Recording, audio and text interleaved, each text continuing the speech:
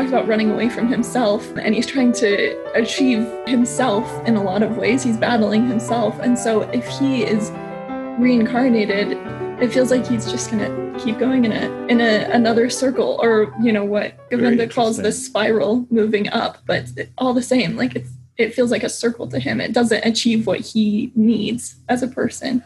Good endings is when, at least, or good endings for hero's journey is when the hero does go back to the beginning, or the place of familiarity, with something changing. They found, it might not have been a change they started looking for, but they found a change, and they recognize it as part of them now.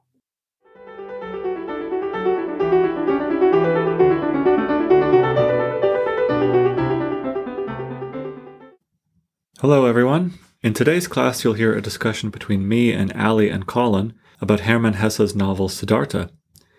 And at the end of this recording I'll give you an optional writing prompt that will hopefully help you get into your protagonist's head.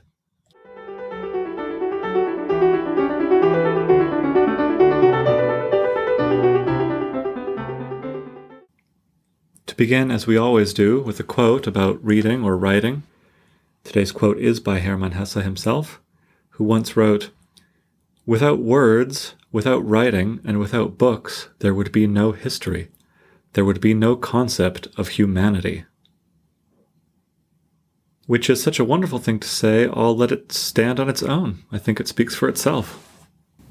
Siddhartha, I think, is one of the great books of humanity. And for more about what makes it so great, let's go into that discussion between me and Ali and Colin.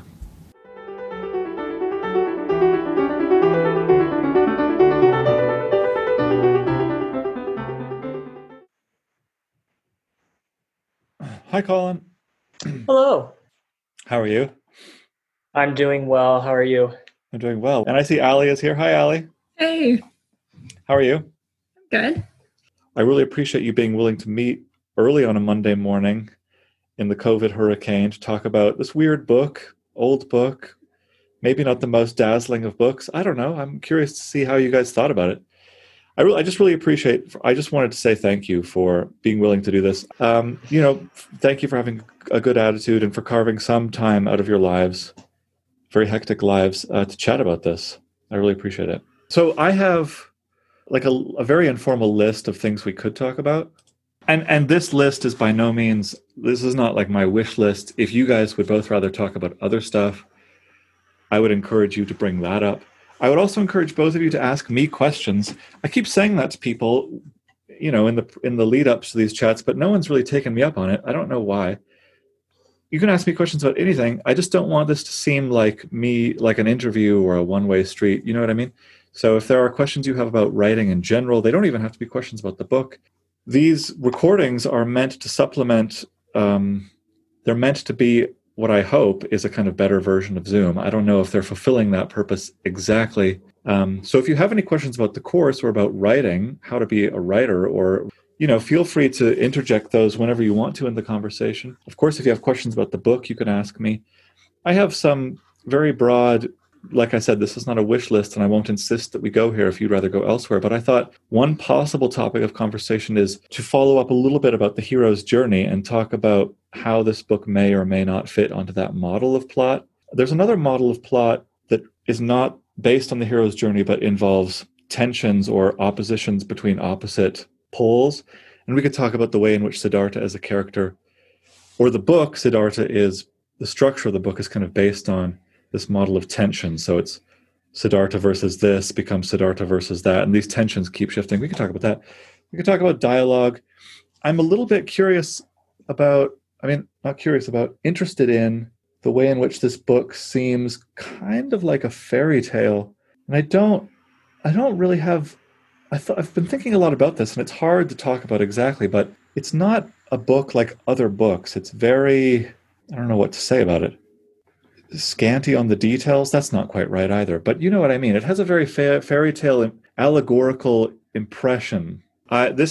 We're emphasizing the first half so that, I'm not forcing you to read even more ahead of schedule. You're already having to read a little bit ahead of schedule. But so I want to say also that, like, you can talk about any aspect of the book that you've read.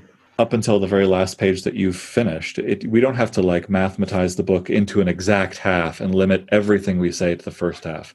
So feel free to go wherever you want. But I'll just ask, if you are liking the book, and I kind of hope you are, what so far are you liking about it? I guess I can spout out words. So what am I liking so far about the book? Well, what I'm liking so far about the book is that I have naturally forced it into the Love It schedule, which is I try to read it when I have time available, and then I read it a little bit more slowly so I can understand what's going on. I suppose compared to other fiction books that we have read this semester, that being only one, The Old Man of the Sea, is that the dialogue makes much more sense than The Old Man and the Sea. It flows a little bit easier for me. The little dialogue that does exist. That's very interesting. And I want to talk more about dialogue. So I'm going to hear from Ali first, but I'll ask you eventually at some point in this conversation to elaborate on the dialogue, Colin, and why maybe The Old Man and the Sea felt trickier than this. Yeah, I'd love to hear more about that. But Ali, what are you loving about the book so far? Something that's really popped out for me is the general style of it, which is such a big thing to say, but I have been amazed by the way that that Hess describes Siddhartha, his point of view. He doesn't really, like, kind of like you said before, he doesn't really describe like places or like, he describes people a little bit. Like there is description, but it's not the main thing that he talks about. In fact, he kind of stays in Siddhartha's head. And so he describes the way that Siddhartha thinks and like the process that he goes through when meditating upon things. And that's kind of an amazing thing to me because I've never tried to write in that style. I feel that's actually very difficult for me. Yeah. Yeah. I mean, if we wanted to get technical, and maybe we don't, I don't know, but I feel like sometimes I should at least attempt to earn my salary as a teacher of writing. But it's technically third person narration, right? So it's not I, Siddhartha, narrating the book, but it's he, Siddhartha. He went there and he said this. But you're absolutely right, Ali, to say that it's a kind of limited third person where the camera is on Siddhartha's shoulder. We're not in his mind, but sometimes the line between shoulder and mind, if this metaphor isn't getting too annoying, is very blurred, right? We are a lot of the time kind of hearing a narration that sounds like it's Siddhartha himself thinking. And Hesse weaves in and out of this third person limited and what seems to be, I mean, this is called, I think, free indirect discourse. This is a Googleable term. It's kind of an annoying, ugly term to describe this method of using third-person narration, but in a way that sounds like the narrator, whoever this omniscient narrator is somehow able to read the mind of the character. And Hesse does this really well. And it does make the book seem, maybe that is one of the things that makes the book seem like a fairy tale. But yeah, Ali, I think you're right to comment on the style of like, I've thought about this all weekend, and I feel like I've failed coming up with an appropriate way to describe this. But do either of you have anything more to say about the way in which this book feels like a fairy tale or an allegory or a parable? It doesn't really feel real in the same sense that The Old Man and the Sea did. Certainly not in the sense that David Foster Wallace did. We're not given a place exactly. I mean, somewhere in India, sometime long ago, I guess. But even then, it's very hazy. And it's a very, like, once upon a time, there was a boy named Siddhartha. You know, it even has that very innocent tone of a fairy tale. Do you guys want to say anything about this? Do you like this? Do you hate it? Is this something that one would want to aspire to now, or does it seem kind of old-fashioned? I like it. I definitely noticed the same thing and have been thinking about it a lot. I'm trying to figure out what it is that makes it feel like that, because there are a lot of characters, kind of, you know, people that keep coming back. That's true. So it's not, I don't know. I do enjoy it though. I feel like that type of fable sort of feeling has a good place among literature. It is difficult to read. It's made it kind of an interesting read for me, or not so difficult as just, you know, kind of out of the norm, I guess. Yeah, that's true. What about you, Colin? Any thoughts about this? And perhaps it's probably why I'm more used to it than other things, because perhaps I read, usually the books I read when I was growing up were always third person. I never really read the first person things. And so a lot of in the head feeling things are kind of what I read, but trying to Now the words are escaping me. Yeah, they I escaped do. me also. I mean, I'll definitely say this. Like, I will agree with what Ali has said. So we'll just say, all right. Here's Ali part 2. Okay, next thing. No, it is definitely a different kind of read. And if I remember because I was one of those odd people who read the introduction. It's been translated many times, has it not? Yeah, a lot. And I find it interesting, particularly when you go to the poems in Siddhartha. But like, it probably is difficult to read because of translation, just translation in general. But it sounds like a fairy tale, and I wonder if that's a risky thing to do. Like, I mean, maybe to give people listening have read this, but just to remind them, I mean, I'll just read the first little bit. So this is the opening sentence. In the shadow of the house, in the sunshine of the riverbank by the boats, in the shadow of the sal tree forest, in the shadow of the fig tree, Siddhartha grew up, the handsome son of the Brahmin, the young falcon, together with Govinda, his friend, the Brahmin's son. Sunshine tanned his fair shoulders at the riverbank when he bathed, during the holy ablutions, during the holy sacrifices. Shadow flowed into his dark eyes in the mango grove, during his boyish games while his mother sang during the holy sacrifices, when he was taught by his father, the learned man, when he conversed with the sages. For some time now, Siddhartha had taken part in the conversations of the sages, had practiced oratorical contests with Govinda, had practiced with Govinda the art of contemplation, the duty of total concentration, etc., etc. We don't begin in medias res. I mean, lots of novels begin in medias res, which is another fancy term to describe in the middle of things, in the middle of the action. So novels will often begin in a scene, in the middle of a scene, or in the middle of the plot, in the middle of a story.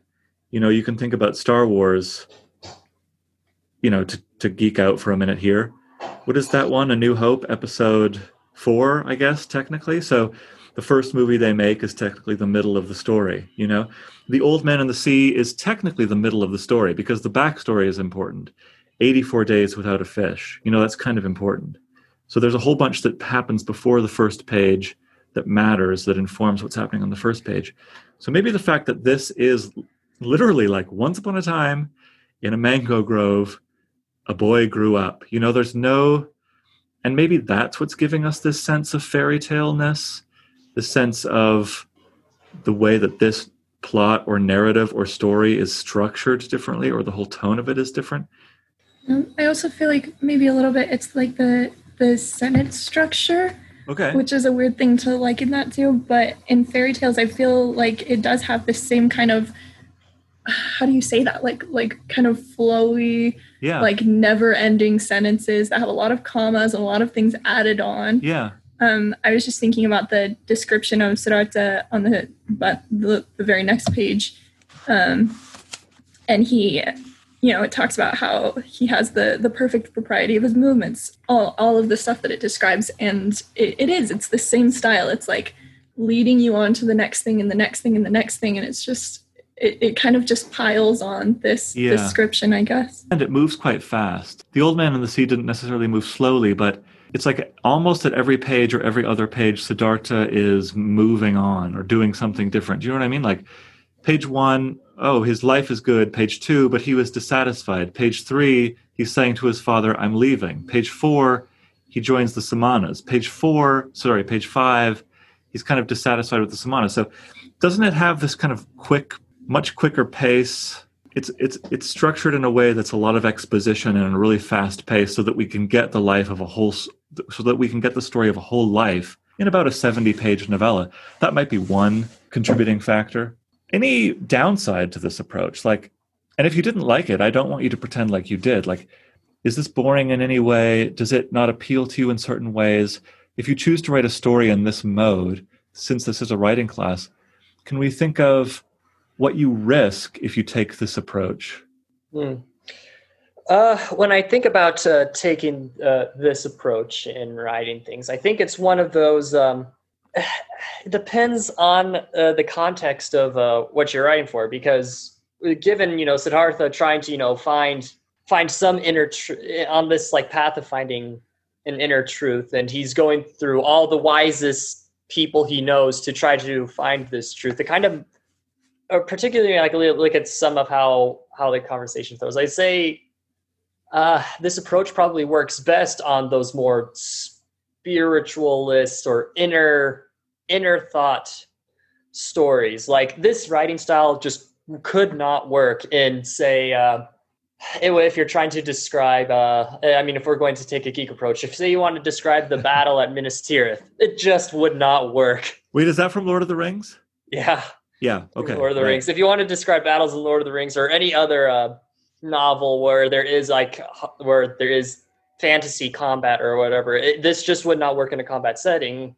Unless you want the person to really just describe how they're meditating in the thick of high energy situations, which is a little hard, which would be hard to understand. But I think that this writing style works in this situation because it is, I don't know, just one of those, or at least with some conversations or the dialogue, it feels like it can fit because it moves as one of those trying to look inwardly. The outside, like as Siddhartha mentioned a lot, at least early when he was with the Samanas, just having all the external stuff is unimportant. All this extra stuff is unimportant. So it tries to eliminate as much unimportance as possible to focus on what is leading to me finding the answer. Oh, that's a really great thing. So it's almost as if this came up in a previous podcast. Maybe it was Hemingway, where the style matches the substance or the style matches the content, right? So it sounds like you're making a similar claim here, Colin, where the path of Siddhartha's growth as a character is a path of whittling away what's unimportant. And so similarly, this plot or the style of writing has done that too. The book has whittled away everything that's unimportant. So we don't get a frame by frame story of his life. We get this like very fast pace. And then he went to the Samanas, and then he went there, and then he went there, then he met Kamala, and then, right, in order to give us only what's important in the narrative. And another important point you make is that, yes, I think this is a good way to write if the fundamental tension or drama of your story is internal, as you say. It couldn't really work if you were writing something that was higher in action or that had a lot of external drama. The drama is highly internalized here, and therefore, it can sound very fairy tale-esque. There must be a better word. And superficial sounds bad. It can sound very simple, simplistic, I guess in a good way, parable-esque. It can sound very parable-esque. I do want to talk about dialogue, but we're hovering over the beginning, and I don't want to leave the beginning. So I want to ask you guys also about the hero's journey. We've talked about the hero's journey a little bit, and I don't want to pretend like it's the only way to think about writing a plot, because it's not. And that's why I said that maybe we could talk about tensions too. But the hero's journey is so universal and so ubiquitous that I think it is important to dwell on for a little bit. So you remember that circle diagram of the hero's journey, and there's the known world at the top. And then there's something that instigates the hero leaving the known world. And, this is called sometimes a call to adventure. And I'm very interested in this book. One of my favorite things about it is how strange the call to adventure is. So let me just read the relevant bit here. This is on page 2. So right at the top of page 2, we learn all about how wonderful Siddhartha is and how handsome he is and how smart he is and how dutiful he is and how great his parents are. Love stirred in the hearts of the young Brahmin daughters whenever Siddhartha passed through the lanes of the town, etc., etc. But then by all of these, he was loved by Govinda, his friend. He loved Siddhartha's eyes, etc., etc. Siddhartha had the best parents, Thus did everyone love Siddhartha. He gave joy to all. He was a pleasure to all. You think, okay, well, this can't be, something has to start a story. This isn't a story yet. There has to be some problem.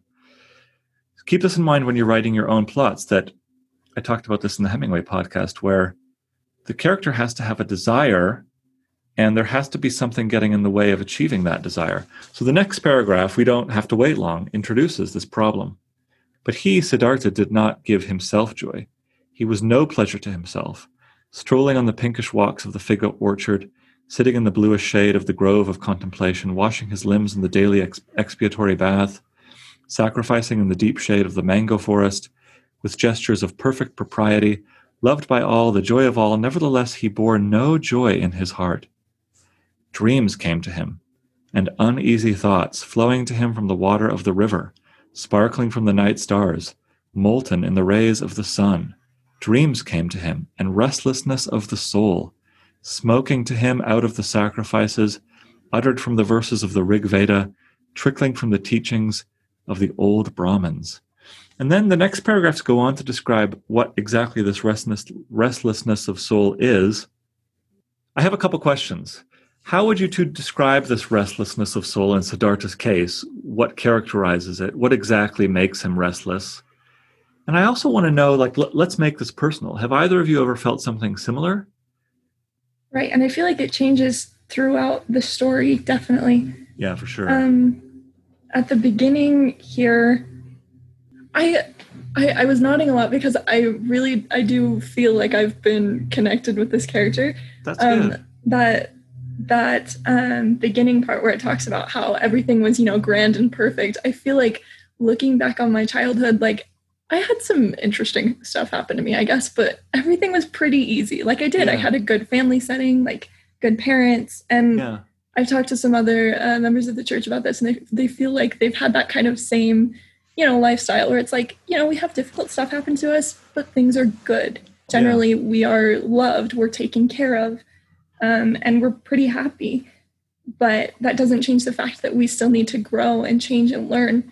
And so when it moves into that next part where he says he did not give himself joy, he wasn't receiving that moving forward that he wanted. I really felt that. I was like, oh my gosh, that wasn't something that I felt like I received until I made a choice of my own to go on a mission or to go to college. That's what it requires sometimes. And so I could kind of see where it was going a little bit, but I really felt a relation to that in that way. That's great. What about you, Colin?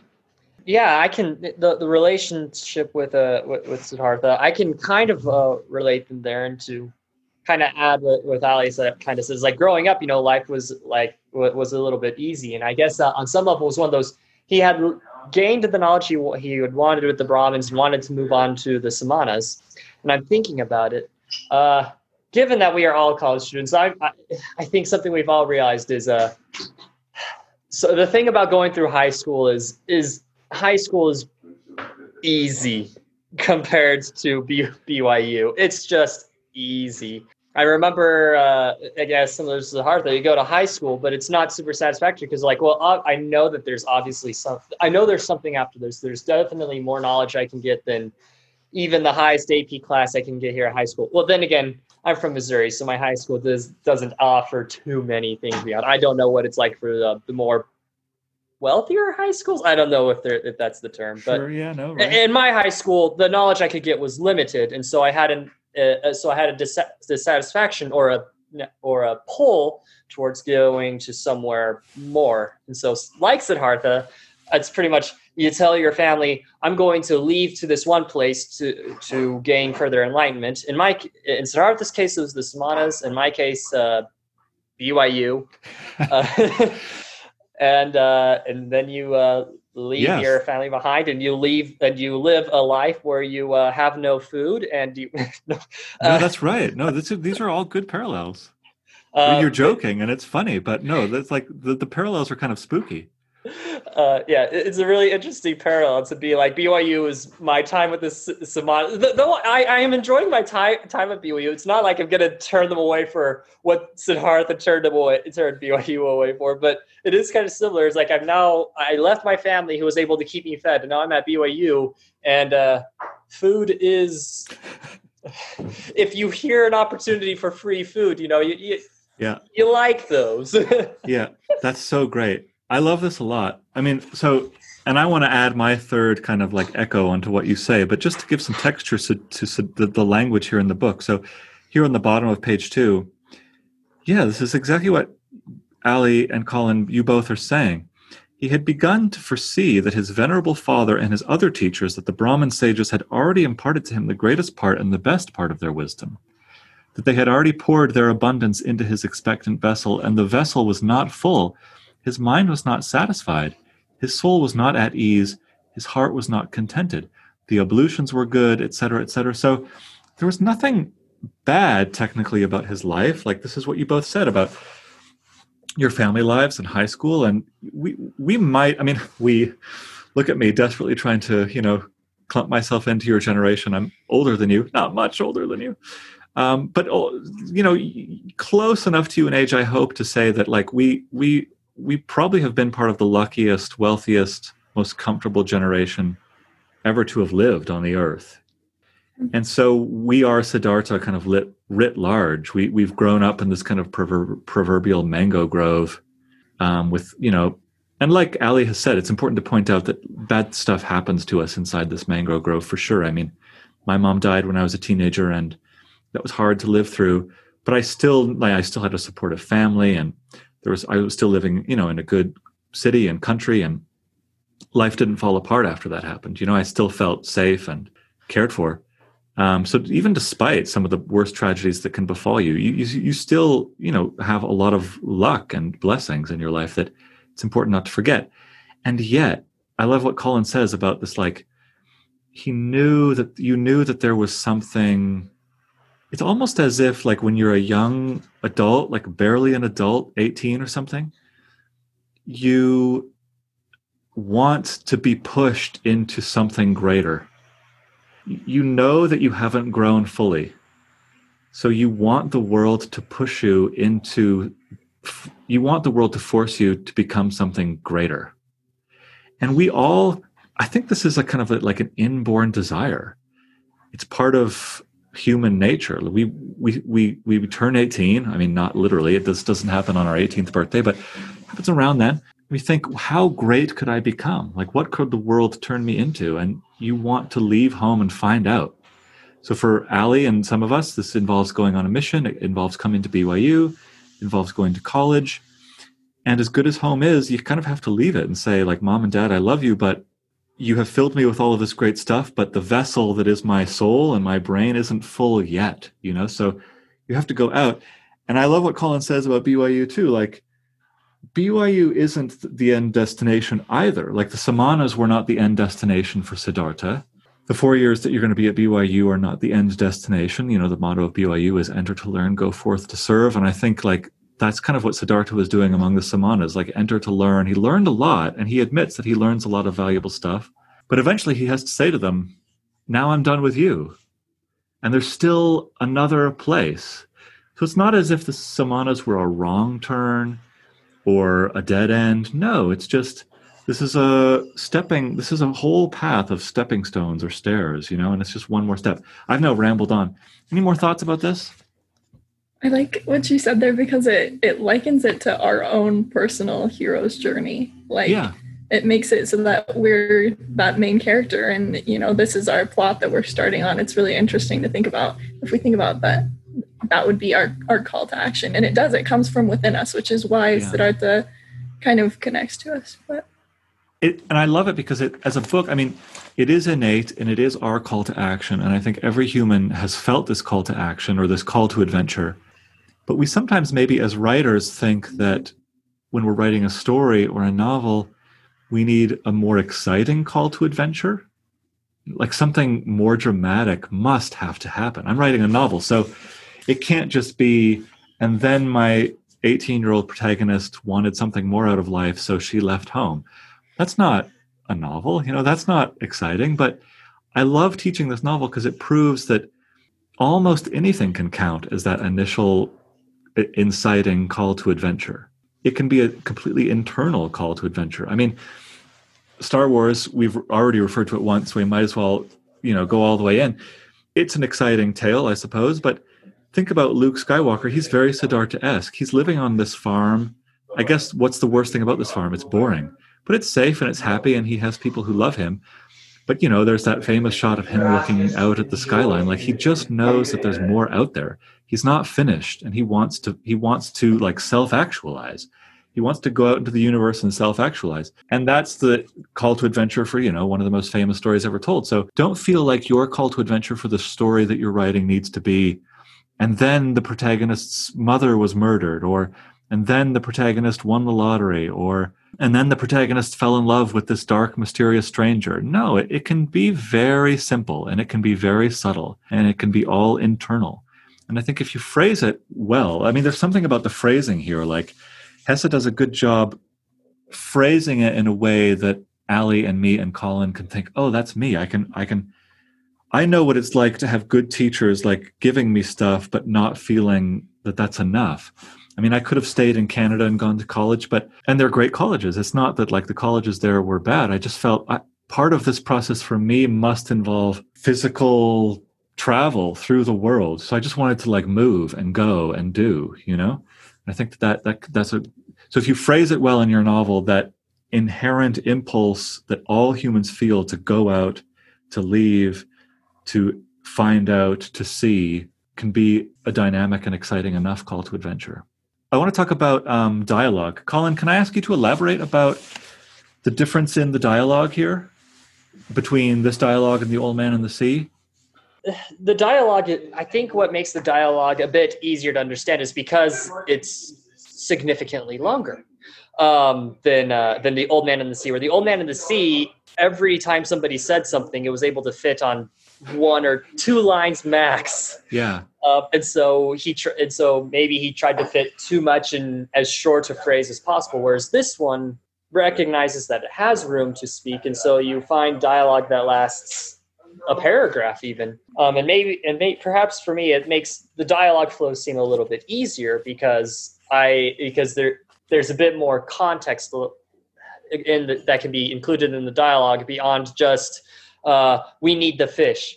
Instead, it goes a little bit further, and it goes a bit further based on what is currently going on, such as when his friend, how did I forget his friend, Gautama,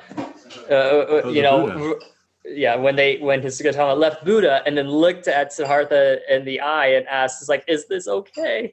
But in much more words than is this okay? So I love what you say. So yeah, Hemingway feels he's imposing a lot of maybe unnecessary brevity onto his dialogue.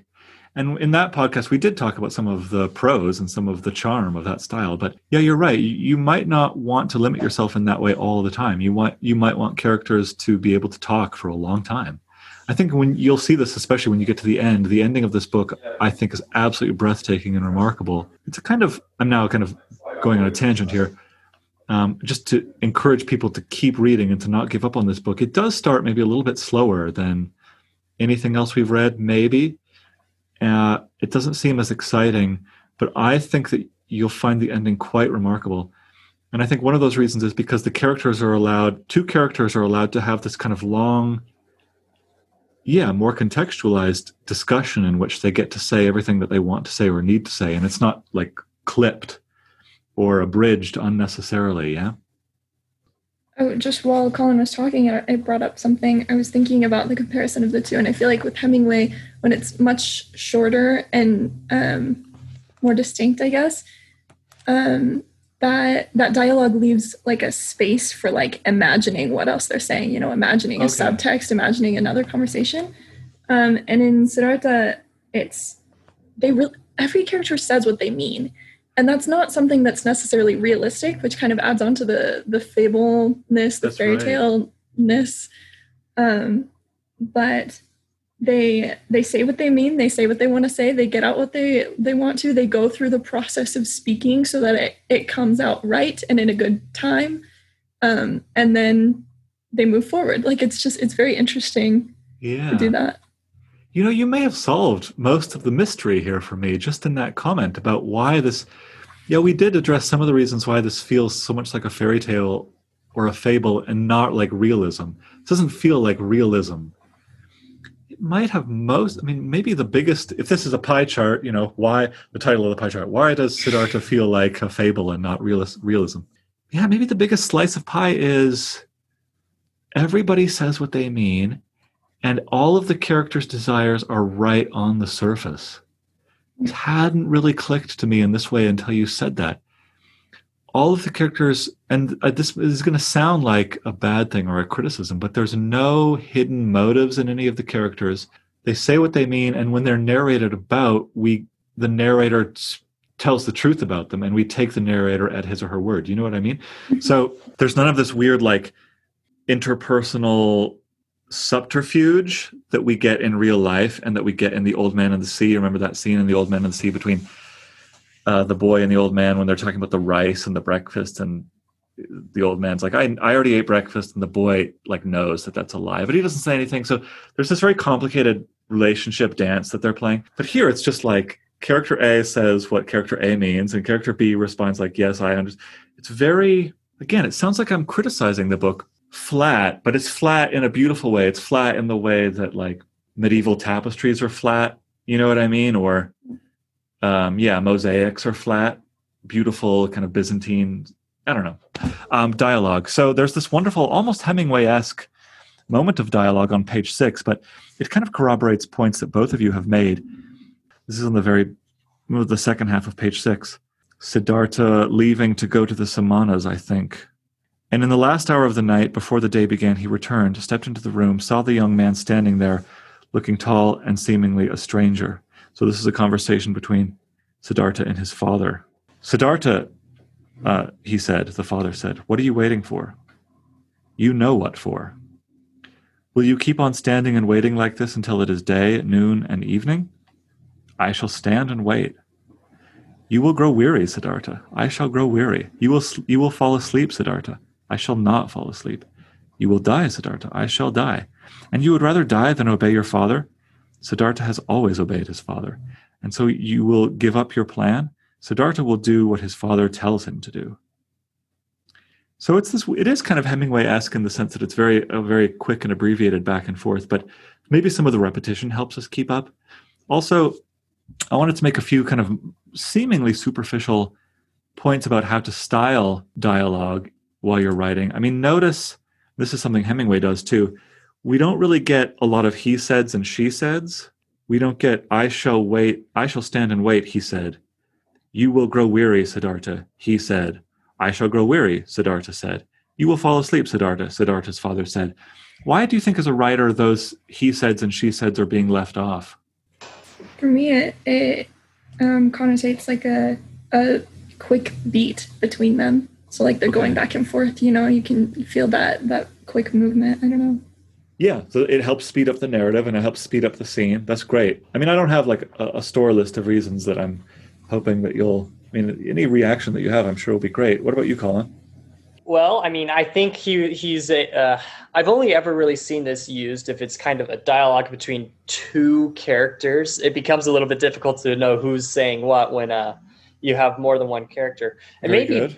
And maybe that's one dialogue approach that Hesse has used that allows this to be used is that there's at least up to where I've read so far is there hasn't been dialogue between more than two people. It's always been one person talking to one person and that one person responding.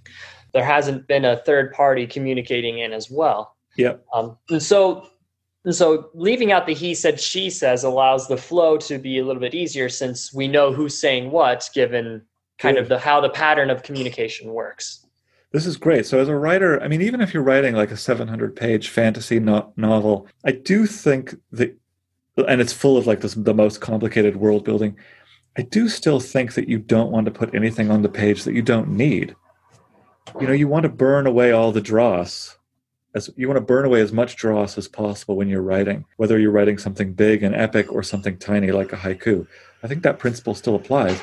So Colin's right to say that if it's just a conversation between two people and it's only this long, you don't need those things because it's not hard for a reader to follow along. And Ali, you're right to point out too that it does help speed up the scene. And I think we would get like bogged down with a whole bunch of unnecessary verbiage and even just like visual noise on the page. Yeah. I also think another good thing to keep in mind about dialogue, and I don't have and maybe I should have prepared a great example from this novel before, but it's important that dialogue, one of the ways that dialogue fails, I think the most often, is that it over-explains. You've all watched a TV show or read a bad book in which there's dialogue that goes something like, I'm just kind of making this up on the spot, but you'll get the idea. Something like, one character will say to another, like, oh, John, you remember when you and I met, don't you? That it was that day in late December, and your father had just died, and I was dating your cousin Julie, and she had feelings for your friend Steve. Like, people try to squeeze in all of the backstory in this very awkward dialogue. So I don't have any question about that. I mean, it goes without saying that you shouldn't. Dialogue is not the place to squeeze in that backstory. I just want to point out that neither Hemingway nor Hesse do this. Yeah. Any other generalized tips about dialogue? You're both great readers and you're both writers. Any other, this isn't a Siddhartha specific question, but any other points, things to be aware of when writing dialogue that you think are important to keep in mind? I guess it kind of goes with what you said about how fitting as much backstory and dialogue as possible is not pleasant to read. And probably to write. Maybe I could be mistaken. There might be some people who love writing full dialogue, but I guess that is true. The dialogue that did exist in both books, but I'll talk about Siddhartha. If you look, the conversation follows what is the current event, such as when Siddhartha tells his friend, "I'm going to the Samanas," and his friend is like, "Oh, okay, I'll come along too." And that's it. It doesn't even go to the backstory of, well, what about the Brahmins that you had been studying with for years? He doesn't even say that. He moves along with the conversation. It's like, okay, I will follow Siddhartha. And so, yeah, I guess one of the things you can learn from dialogue, from both of these things, is make sure the dialogue covers what is being talked about. Yeah. And also, I think related to that is that make sure that dialogue, we're running slightly out of time. We have about 9 minutes, and there's one more thing I want to cover, but this is really important. I once had a poet tell me that he never uses a word in a poem unless that word is doing, I can't remember the exact number, but it was something like 4 different jobs. So he means like it has a sound that he wants, it has a meaning that he wants, it has a connotation or allusion to something else that he wants. And that's I don't, when I'm writing my poems, always put every single one of my words. I mean, the word and, for example, or the, or of, or but, can really only do one thing, most of the time. How much can you exactly ask a poor little word like that to do? But I think as a general rule, it's good to make sure that dialogue, a scene of dialogue, is serving more than one purpose in a book, that it's also helping to further the plot. I think this is related to your point, Colin. Like, they're not having pointless conversations about their breakfast. If there was a pointless conversation about their breakfast, it would also have to relate to the plot and be integral to the plot and helping to move the plot forward. So don't just insert a conversation of dialogue into your story just because. Make sure that it's in some way either helping to characterize or helping to move the plot forward, or ideally both, right? So it's doing kind of 2 or 3 things at the same time. So here, which leads me into maybe the last thing I wanted to cover. So here, this little kind of standoff between him and his dad. The dad is like, well, I'm not going to give you permission to leave. You're going to have to stand and wait forever. You're going to fall asleep. You're going to die. You're going to stand here until you're dead. And the father can eventually see that, oh, he's really determined. And yeah, he'll stand here until he gets my permission. This shows us a lot about who Siddhartha is as a person. So it's not a useless bit of dialogue to include because it helps characterize the protagonist. And it does help move the plot forward. Maybe I'm talking too much here, but I'll try to wrap up quickly and then get your guys' input on this. Another way to think about plots, all of you out there listening to this who are in the middle of trying to construct one, there's the hero's journey, but there's also the idea of tensions or opposites or opposition. So what I mean by this is let's think of some examples like that most people have read, like Harry Potter and the Dursleys. That the plot of Harry Potter opens with him being in opposition to his horrible stepfamily. There's a real opposition there. And then he goes out of that, so there's a tension. Harry Potter versus the Dursleys. And then the next few chapters, it's Harry Potter versus Malfoy. And then the next few chapters, it's Harry Potter versus, I don't know, the rules of Hogwarts that he's in opposition with, or it's Harry Potter in opposition to Snape, right? Those are kind of external oppositions or tensions. There's also internal ones. Most people have probably read or seen film versions of Pride and Prejudice. Jane Austen does a wonderful job describing Elizabeth Bennet in opposition to her parents, or Elizabeth Bennet in opposition to her society, And then it's Elizabeth Bennet in opposition to Mr. Darcy. And then for most of the novel, it's Elizabeth Bennet in opposition to her own pride, or her own prejudices, hence the title, her own biases. So you can look at a plot as an evolving series of tensions, and these oppositions will change throughout the novel. It won't be the same oppositions in the end of the book that started the book, but they will kind of meld into each other and change from chapter to chapter. So in this book, I promise a question is coming, and I hope it'll be an open-ended question. It's not going to be like a read my mind type question, but in this book, it's Siddhartha in opposition with the limitations of his status quo.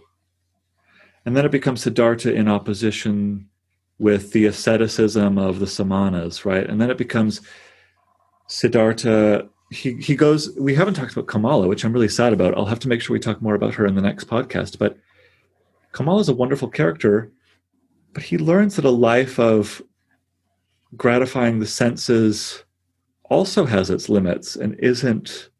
He finds opposition in that life too, that it's not a dead end necessarily, but it's not maximally fulfilling. It's only a piece of a larger puzzle that he wants to keep filling in. So I'm just trying to make a long-winded point here that the oppositions continually change over this book. So here's a question. It's a question that you two are perfect to help answer because you don't actually know yet exactly how the story will end. How do you think the story will end? If it's, so far we have a story in which it's an opposition of, I'm trying to find meaning or true meaning. I'm looking for it here, no. I'm looking for it here, no. I'm looking for it here, no. How can there ever be resolution in such a plot? If you were the author of the story and you had gotten to about 3/4 into it and you knew the ending was coming, what is the most plausible, the most believable, the most satisfactory, maybe the most surprising, I don't know, way to resolve this series of escalating tensions? How could a story like this possibly end? Like, what could possibly satisfy Siddhartha? He has to be, I don't know, will it end in him being reincarnated? I would be so mad if that happened. I guess I should say, you don't want the ending of this book to be him transcending this cycle of reincarnation, because that's what Buddhists are trying to get out of, Yeah. You don't want that. Yeah. And why don't you want that? Exactly that reason. Like, that's what he's been trying to escape, He's been trying to find this good ending, this good place to... That's what he's been running from, He talks about running away from himself, and he's trying to achieve himself in a lot of ways. He's battling himself. And so if he is reincarnated, it almost feels like he has to run through it again, And I know that's not the idea of reincarnation, but it does. It feels like he's just gonna keep going in another circle, or what Govinda calls the spiral moving up, but all the same, like it feels like a circle to him. It doesn't achieve what he needs as a person or This character. is very interesting. He keeps running from place to place, to person, dissatisfied.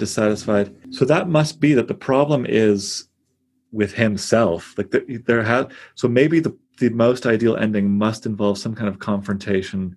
He must learn to be satisfied with who he is, no matter what religious label he puts on himself or how much money he has or what he gets reincarnated as. There's something, that he has to confront, not the places he's running to, but the person that's running.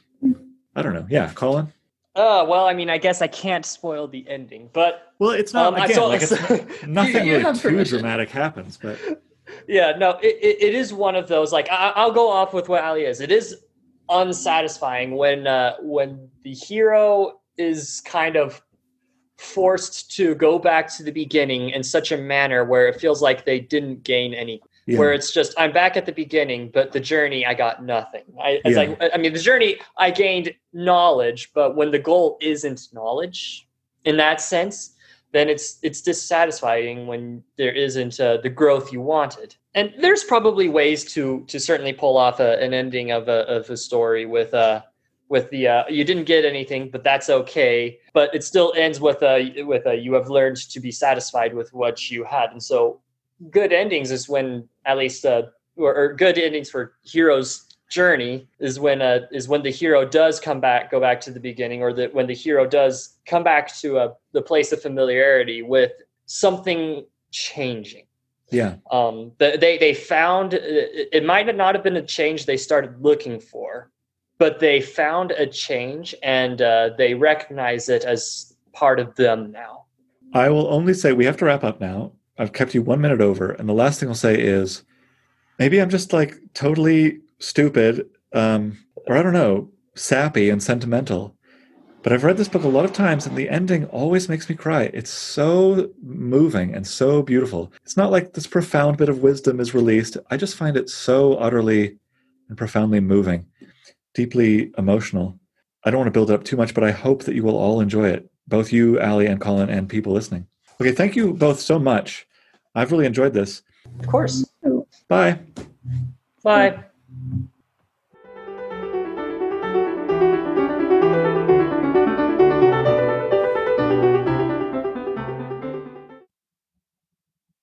Today's writing prompt is designed to help you, first of all, to get into your protagonist's head in a more concrete way, but also to help your readers understand what thoughts and emotions and desires are fueling your protagonist. This writing prompt is based on something that Hermann Hesse does a lot of in this novel, but also that many, many novels do. There are compelling arguments that this technique was invented, or at least perfected, by Jane Austen.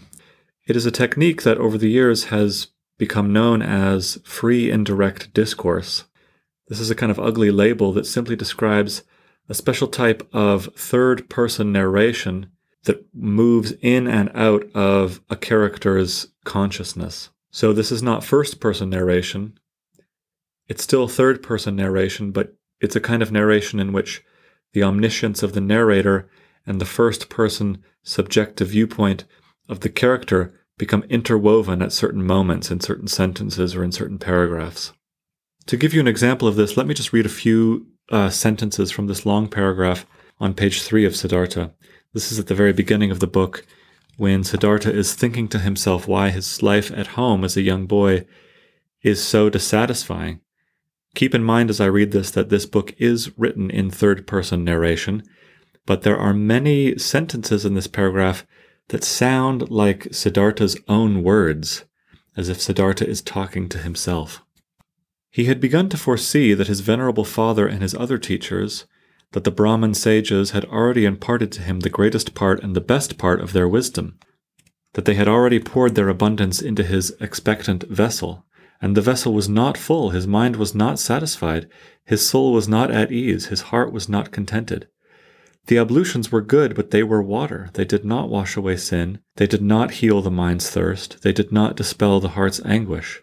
Excellent were the sacrifices and the invocation of the gods, but was that everything? Did the sacrifices offer happiness? And what was all that talk about the gods? To whom else should one sacrifice? To whom else was reverence to be offered but to him, the only one, the Atman? And where was Atman to be found? Where did he dwell? Where did his eternal heart beat? Where else but in one's own self, deep within oneself, in that indestructible something that each man bore inside him? But where? It was not flesh and bone, it was not thought or consciousness, thus the sages taught. Where then was it?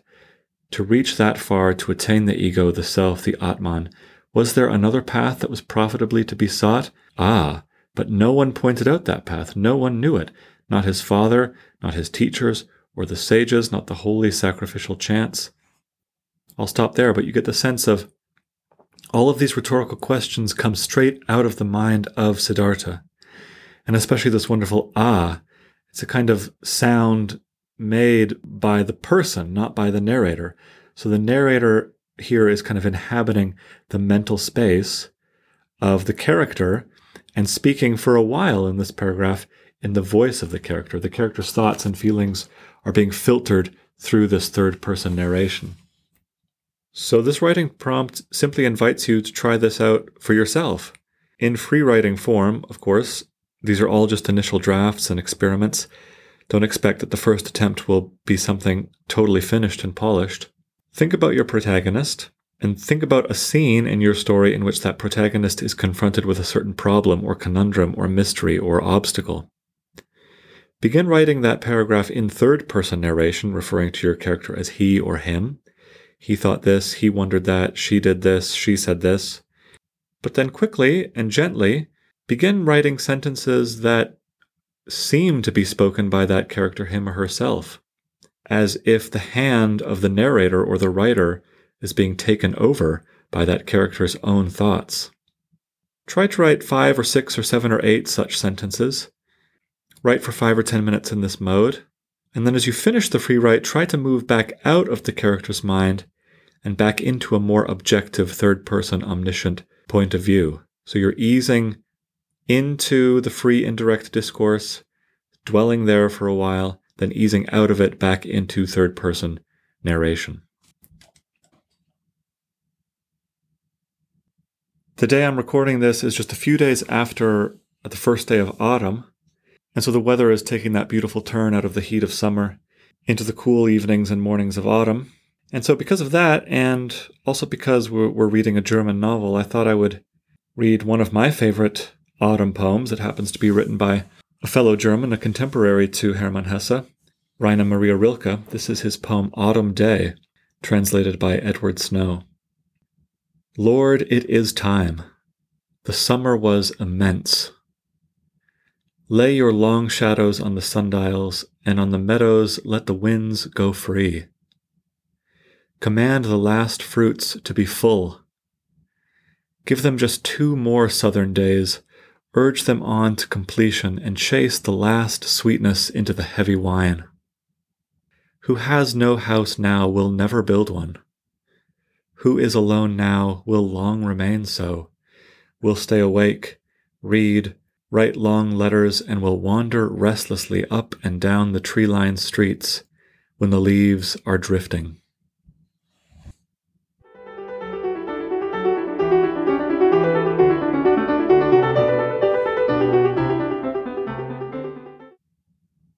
I hope you enjoyed this discussion about Hesse's novel.